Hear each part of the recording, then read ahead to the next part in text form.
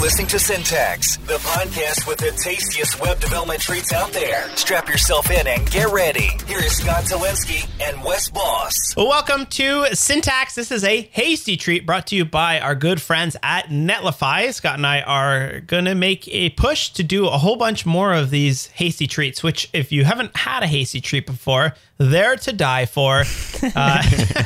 They're essentially just like smaller versions of the podcast. It's where we tackle a topic that doesn't necessarily fill up an entire podcast, but we can probably get between 10 and 20 minutes out of it. So I'm going to throw it over to Scott to talk a little bit about our sponsor, and then we'll dive in. And today's topic is domain management. Nice. Yeah. So Netlify, as many of our longtime listeners will know, that I absolutely love Netlify, and I know Wes does too. Netlify is a host for your sites, right? But it's more than just a host, because the Netlify experience is so cool. You log in, you maybe give it a Git repo, it automatically detects maybe if you're using like a Gatsby site, and then you hit go and it automatically will deploy your site. Now, that's not where it ends, because Netlify makes everything simple for you, from actually domain management stuff to SSL certificates to using serverless functions. They make working with serverless functions so easy. They make identity, logins, password recovery. All these things are awesome features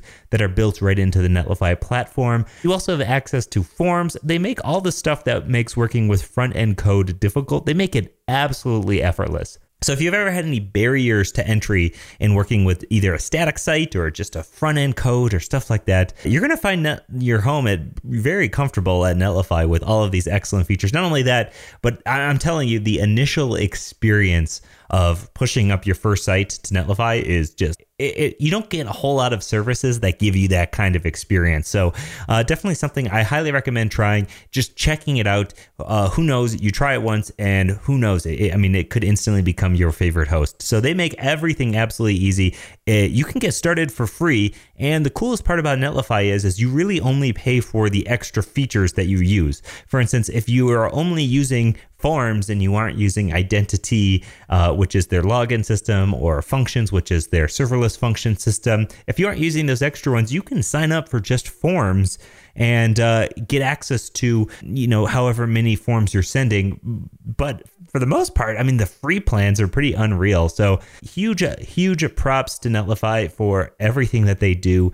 And we're so happy to have them as the Hasty Treat sponsor. This Hasty Treat is possible because Netlify is picking up these extra episodes. So we're just extremely happy to have them. So head on over to netlify.com/syntax to sign up for Netlify. Let them know where you came from. If they ever ask, tweet up and say that you heard about Netlify on Syntax, because, we obviously love them as a sponsor and we'd love to keep having them on. So, yeah, quite a few people have been doing that recently, where they have been just tweeting being like, hey, Syntax, thanks for showing us this sponsor. And that is awesome because it helps the sponsors keep coming back for more, and then we can keep making more awesome episodes. So let's dive into domain management. We'll start off with a 101 and we'll dive into all the different parts of having a domain management. Domains are a source of a lot of frustration as web developers, because if you screw them up, your website goes down, your email could go down. And if you make a change, it's not instant to know if it worked or not. And you kind of have to sit on your hands for a little bit. So hopefully we're going to demystify it. I'm not an expert on how domains work, but I have been using them for about 15 years now. So I know a thing or two about them. So as a 101, if you're brand new to domain name, if you're not, skip ahead 30 seconds. But a domain name is, servers have what are called IP addresses. And it either has a normal IP address, IPv4 it's called, which is like 192.48. whatever, or you have what's called a IPv6 address for that specific thing, and that will just be a much longer thing. IPv6 came out years and years ago. Actually, when I was in school, we learned IPv6, and it doesn't seem to have taken hold very much just yet, which is frustrating because we're running out of IP addresses for the rest of the rest of our servers. Why does that matter? Well, you get a domain name like westboss.com. People can remember that, and then they point your domain name to a specific server, and that's how it works, right? So do you want to take a stab at, once you have a domain set up, you want to take a stab at what is DNS, Scott? Yeah, so DNS is basically, you can think of it like an address book sort of thing, right? So what happens is when you type in your URL bar, like you had, I'm going to go to leveluptutorials.com and do. So you want to type that in, you hit enter. So what happens then is that address gets looked up in this sort of address book, this DNS server. And this DNS server is going to be like, okay, Level Up Tutorials, where is that? And Level Up Tutorials will return an IP address. Now that IP address is linked to a server or computer somewhere else where your site's actually running, and that is essentially a like an address book. Hey, here's where to go. And then the computer goes to that IP address to retrieve exactly what you told it to retrieve in the first place. So it's sort of like a pretty mask on top of your domain or your IP address, right? Yeah, it's and then you have that address book full of. So there's two things that I kind of need to break down here. First, you have something called name servers, right? And what name servers are is that your domain name will always have 1 to 4, usually it's 2 name servers, which will point to another server that tells you where that address book lives. So before you can even get to that address book, you need to set your domain name to have name servers that will handle the listing of your address book, because your domain name has a lot more than just hosting on it. It will often have email on it. It will have information about, like, if you use like a third-party email service, you want to validate that you own that domain, you might want to put a text record on that. You've got a whole bunch of subdomains. If you have aliases, all kinds of stuff goes on that address book of it. But the first thing you need is actually a DNS server. And that is what actually takes the longest amount of time, because when you change your name server, and again, the name server is where that address book lives, those changes, that sort of arrow to where your address book lives, it needs to propagate through all of the DNS servers around the world. Because there is, correct me if I'm wrong, but I believe there's a root DNS server, and then all of the other kind of children DNS servers around the world need to update their cache based on that. Because when you request like westboss.com, I think what happens is that it goes to your ISP first. And then if your ISP doesn't know where that is, then it'll go to the next one, and then the next one, and the next one, and the next one, and the next one. And if any of those along the way have an older version of that name server, then it's going to take anywhere from 6 minutes to 48 hours for those name servers to actually update. Yeah, which is a common pain point, right? That sort of, I have all my settings done, now I just have to sit and wait to see if it actually worked. Yeah, and I find a lot of people only know about name servers, and then they will always change their name servers to point to their host, where what you should really be doing is pointing your name servers to a DNS management, something that will manage your DNS all in one place. And then from there, you can modify the different records of that address book, which they update like in a couple minutes. Is that true? It's a good question. In my experience, the A record will update within 10 minutes or so. Yeah. I think there's a value you can modify too. What is that? The TTL? The TTL. Yeah. Time to live. That's a sort of a heavy name there for that. Yeah. Ooh, that's dark. So let's give a couple examples of some of the DNS providers, because what I previously used to do is I would just set my name server to be DigitalOcean or Bluehost or GoDaddy or whatever. And then whenever I needed to modify that domain name, I would just have to sit there and be like, what do I need to log into to change this domain? Where like managing your DNS in the same place you host is maybe not necessarily, it's okay, it works in a lot of cases, but I much prefer now to have a single place to manage all my domain names. And then from there, you can point them to your different servers that live around the world. Yeah. So I manage mine on DNS Simple. It's a little pricey because you're paying like a subscription fee.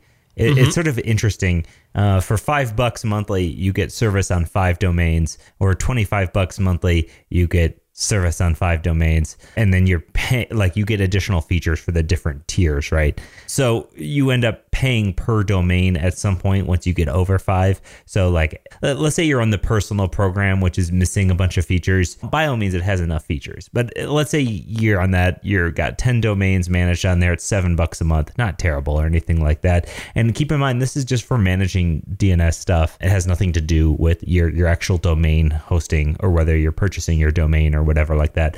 So I use DNS Simple. It is very feature rich. They offer like a bunch of stuff to make it really easy on you. They really emphasize user experience in terms of like, hey, I don't want to fiddle with all these records. There's so many like one-click ads. Oh, I'm using Google Apps. All right, one-click ad. It just you almost never modify an actual DNS records. Like on so many other systems, you're left to sort of know what to do. But this one really holds your hands through a lot of it. Also makes things like SSL really super simple with Let's Encrypt, and it just makes things easy. So if you're looking for maybe paying a premium to get some easy service, I would check out DNS Simple. I like it a lot. Wicked. I buy all of my domain names at hover.com. I've been using them for years. I buy at name.com. I have a couple on name.com that you cannot buy. We'll talk about those in just a second. Yeah, name.com because they're a nice Colorado company, nice Denver company. Actually, it's funny. Hover is a Canadian Toronto company. So there you go. Local. Anyways, I buy them all there, and they have an awesome DNS management screen. Some of these like UIs to update your DNS are always a little bit scary. Yeah. And Hover's is really, really nice. However, I often, almost what I'll do for every domain name I have, I'll point my name servers at Cloudflare. And Cloudflare is, if you don't know, it's a service that does like attack mitigation. It gives you free SSL certificates. It'll do caching. It'll actually minify your JavaScript if you want. It'll compress your images. It sort of like sits in between your website and your user, and will proxy a lot of your traffic. And I really like it because I find that my stuff updates really quickly when I do it, because Cloudflare is like a large chunk of the internet. They even have their own like DNS resolvers, which is 1.1.1.1. Mm-hmm. And I just put for free, you can put all your domain names in there, and you get free SSL on there as well if you want to turn that on. And I've been a big fan of that. So I either manage my DNS at Hover directly, or I flip it over to Cloudflare and manage it all directly in Cloudflare. They both have really good UIs for managing all of the different records that you might have. I think that's important. And what's so annoying about these things is that regardless of the company and the UI, whether or not the UI is good or bad or whatever, so many different companies take different stances as to how to present this stuff. Like they label things differently. They have their own system that they're sort of just expecting you to somehow magically know to use this or this when it's like a very specific for them kind of thing. And the difference is when you read documentation on maybe setting up an SSL certificate in the past, like when you had to buy one before then, and you'd read the instructions and they would tell you to do something on a DNS and it would just be like, well, I don't even have these options. I don't even have the options to do that. And that was always such a huge pain point. So I'm so glad to see companies like this really taking a step forward in their user interfaces for these things. Yeah, totally. I agree. There's too much pain in accidentally breaking that kind of stuff. And it scares me so much when you ever have to switch a domain name. So I'm every time I've migrated a domain name, like I unfortunately have a lot of domain names on GoDaddy because I was a web developer 15 years ago. And every time I move one over to Hover or Name, it's always very scary to actually do that. What else do we got here? The different types of records. So you have A records and like at records. And what those will do, those are your primary pointers at your server. So if you have a server and you want either your main domain or a subdomain, you can set those up to point at your server. Or you can point those at a load balancer, which will in turn distribute it through multiple servers that you have. You've got MX records, which are for dealing with mail exchange, I think it stands for. Yeah. So I usually just set these up to be the Google ASPMX records, and then you have Google apps set up for your domain name. And now MX records also have a priority too. If you ever see the like little number after an MX record, it's like 1, 5, 5, 10, that kind of thing. those are sort of which one to try first. Hey, try this one first. Okay. So if you ever see those numbers, again, the lower the number, the higher the priority. So it's which one will be used first. So that way you can ensure that it's not going to fail, right? By having multiple options, which is many times why you see so many with the MX records.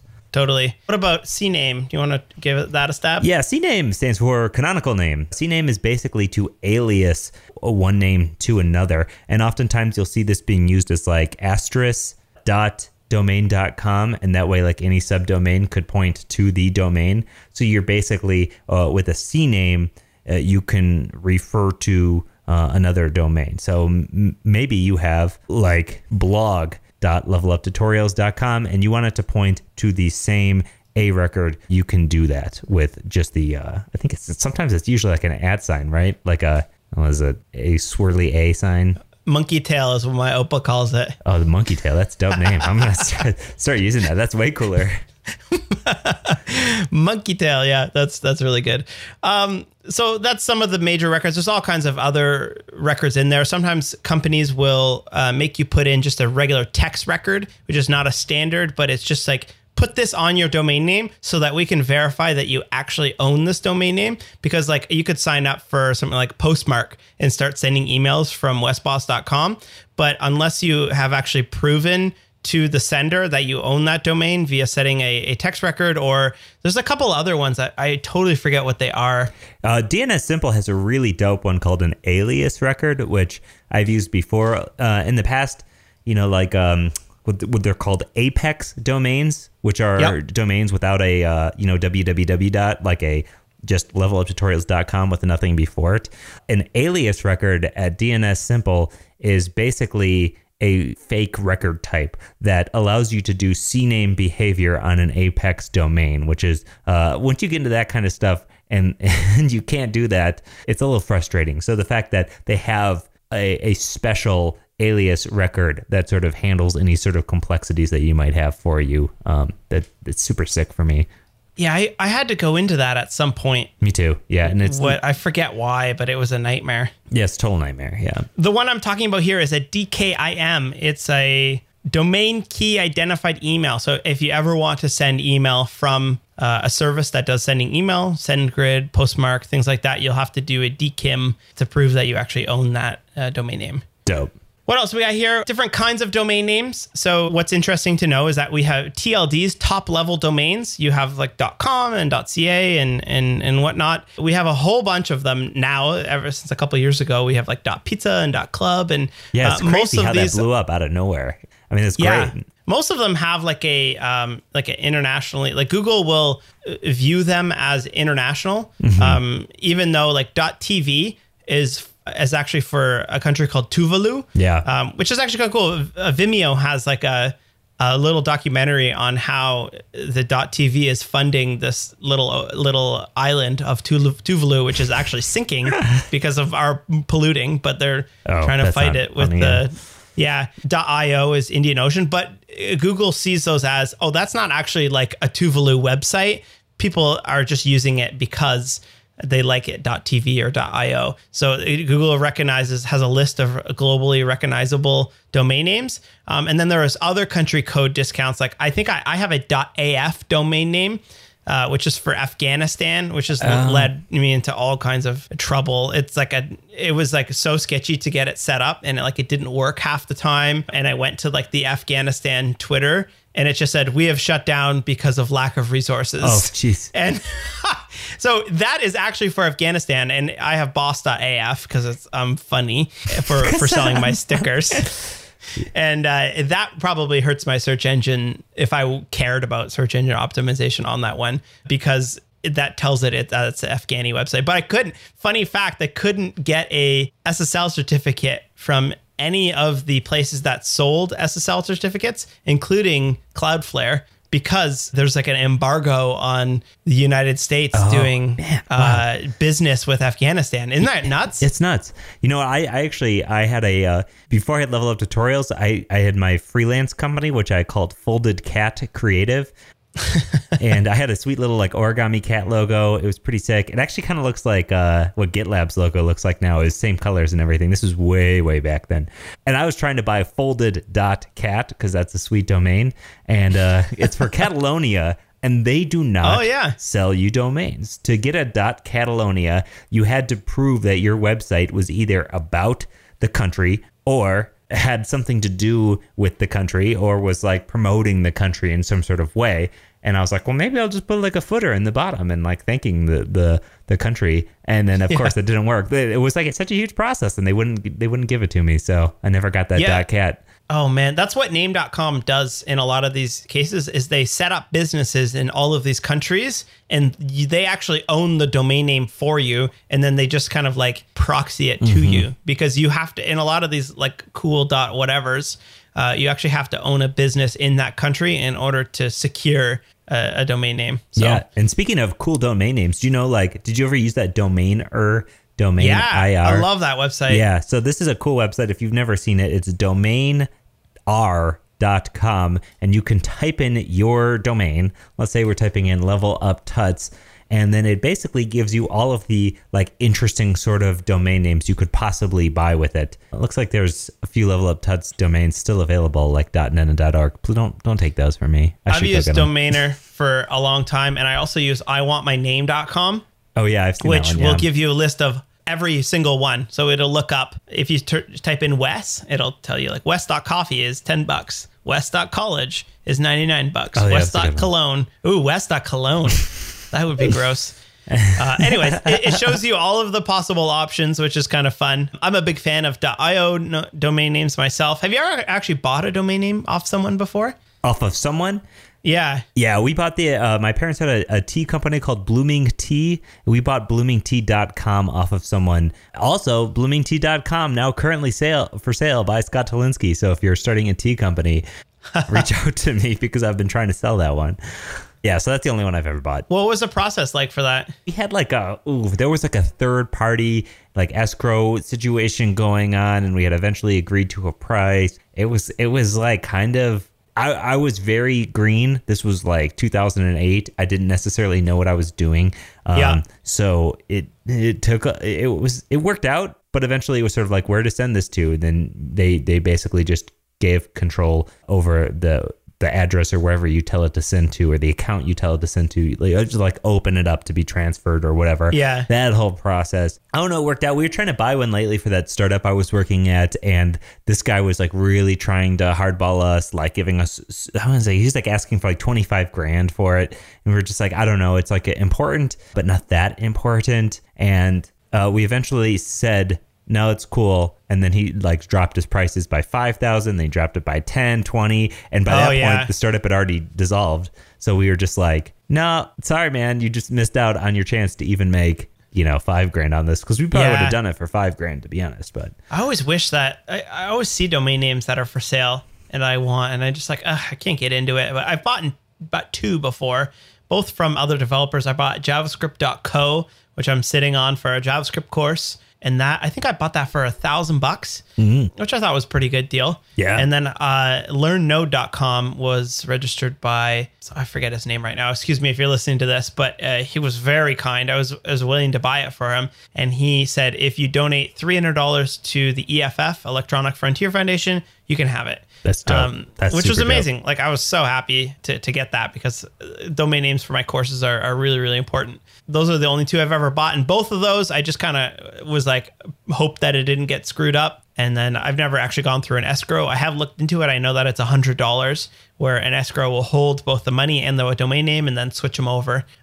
once both parties have been satisfied. When we did that, the seller took care of all of that stuff. We didn't pay anything extra for the escrow. Oh, that's good. Yeah.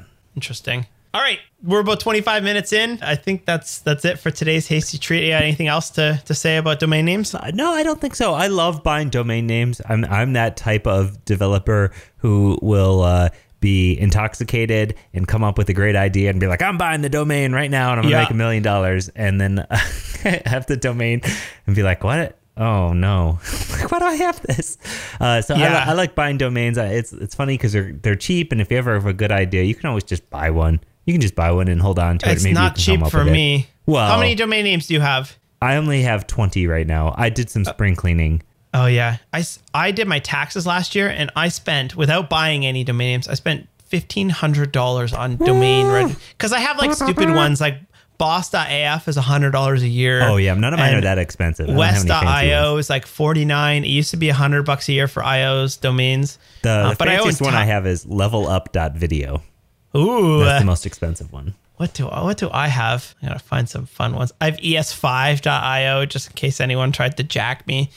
I have all the for beginners, Angular for beginners.com, Ember for beginners, JS for beginners.com, CSS for beginners. I have like JavaScript 30, like typedout.com. Smart. Couple of them. Yeah. I have a whole bunch that every year I realize what I was almost really stoked about a year before, and then I forgot about. Totally. Yeah, I know. Some of these were like hilarious that I had. Like I had one called yogasequence.com where I was going to build an app that had like computer generated like yoga sequences based off of common patterns in yoga and stuff like that. It was going to be really sick. And it's just like one of those things that you just never have the time to ever do. It's like a sick idea, sick domain. I'm just like, I'm not going to do this. One of my favorites is syntax.fm. Yeah. I was so stoked that was available. That's a good one. Yeah. Anyways, that's it for today. Hopefully you enjoyed the Hasty Treat, and we'll see you in the next one. Yeah, let us know what you think about Hasty Treats. If you want to see like specific topics, I mean, this is sort of, even though we've done Hasty Treats before, this is kind of like episode 001 for Hasty Treats because it's going to be a recurring thing. And again, thank you Netlify for sponsoring and taking us on as the Hasty Treats. So again, we're going to be doing these more frequently, and let us know what you think. We're sort of omitting some of our classic stuff just to give you a quick bite of something tasty, but yeah, that's pretty much it. They used to be called what we were going to call them snack-episodes until someone... snack packs. Hasty Treat is the best. Hasty Treat is the best. It's hilarious. I told you I met the Hasty Treat, the guy who came up with Hasty Treats. The legend. Yeah, I was at, I'm so sorry I forgot your name. I met him at the Zeit Day. I was speaking at Zeit Day, and he came up to me and he's like, hey, I just wanted to tell you that I was the one who came up with Hasty Treat. And I was so thankful for that. I was just like, you are the man. You are the very best. So thank you once more. Shout out. Hasty Treat, reach out to me on Twitter. I'll retweet you. I'm so sorry for forgetting your name. So that's it. As always, thank you so much for watching. We're gonna check you out next Wednesday with the next syntax episode. Where either way, we're gonna have so much good stuff coming up. Again, so pumped to be able to do these Hasty Treats. As always, we're gonna give it a little piece to carry us out here. So all right, peace.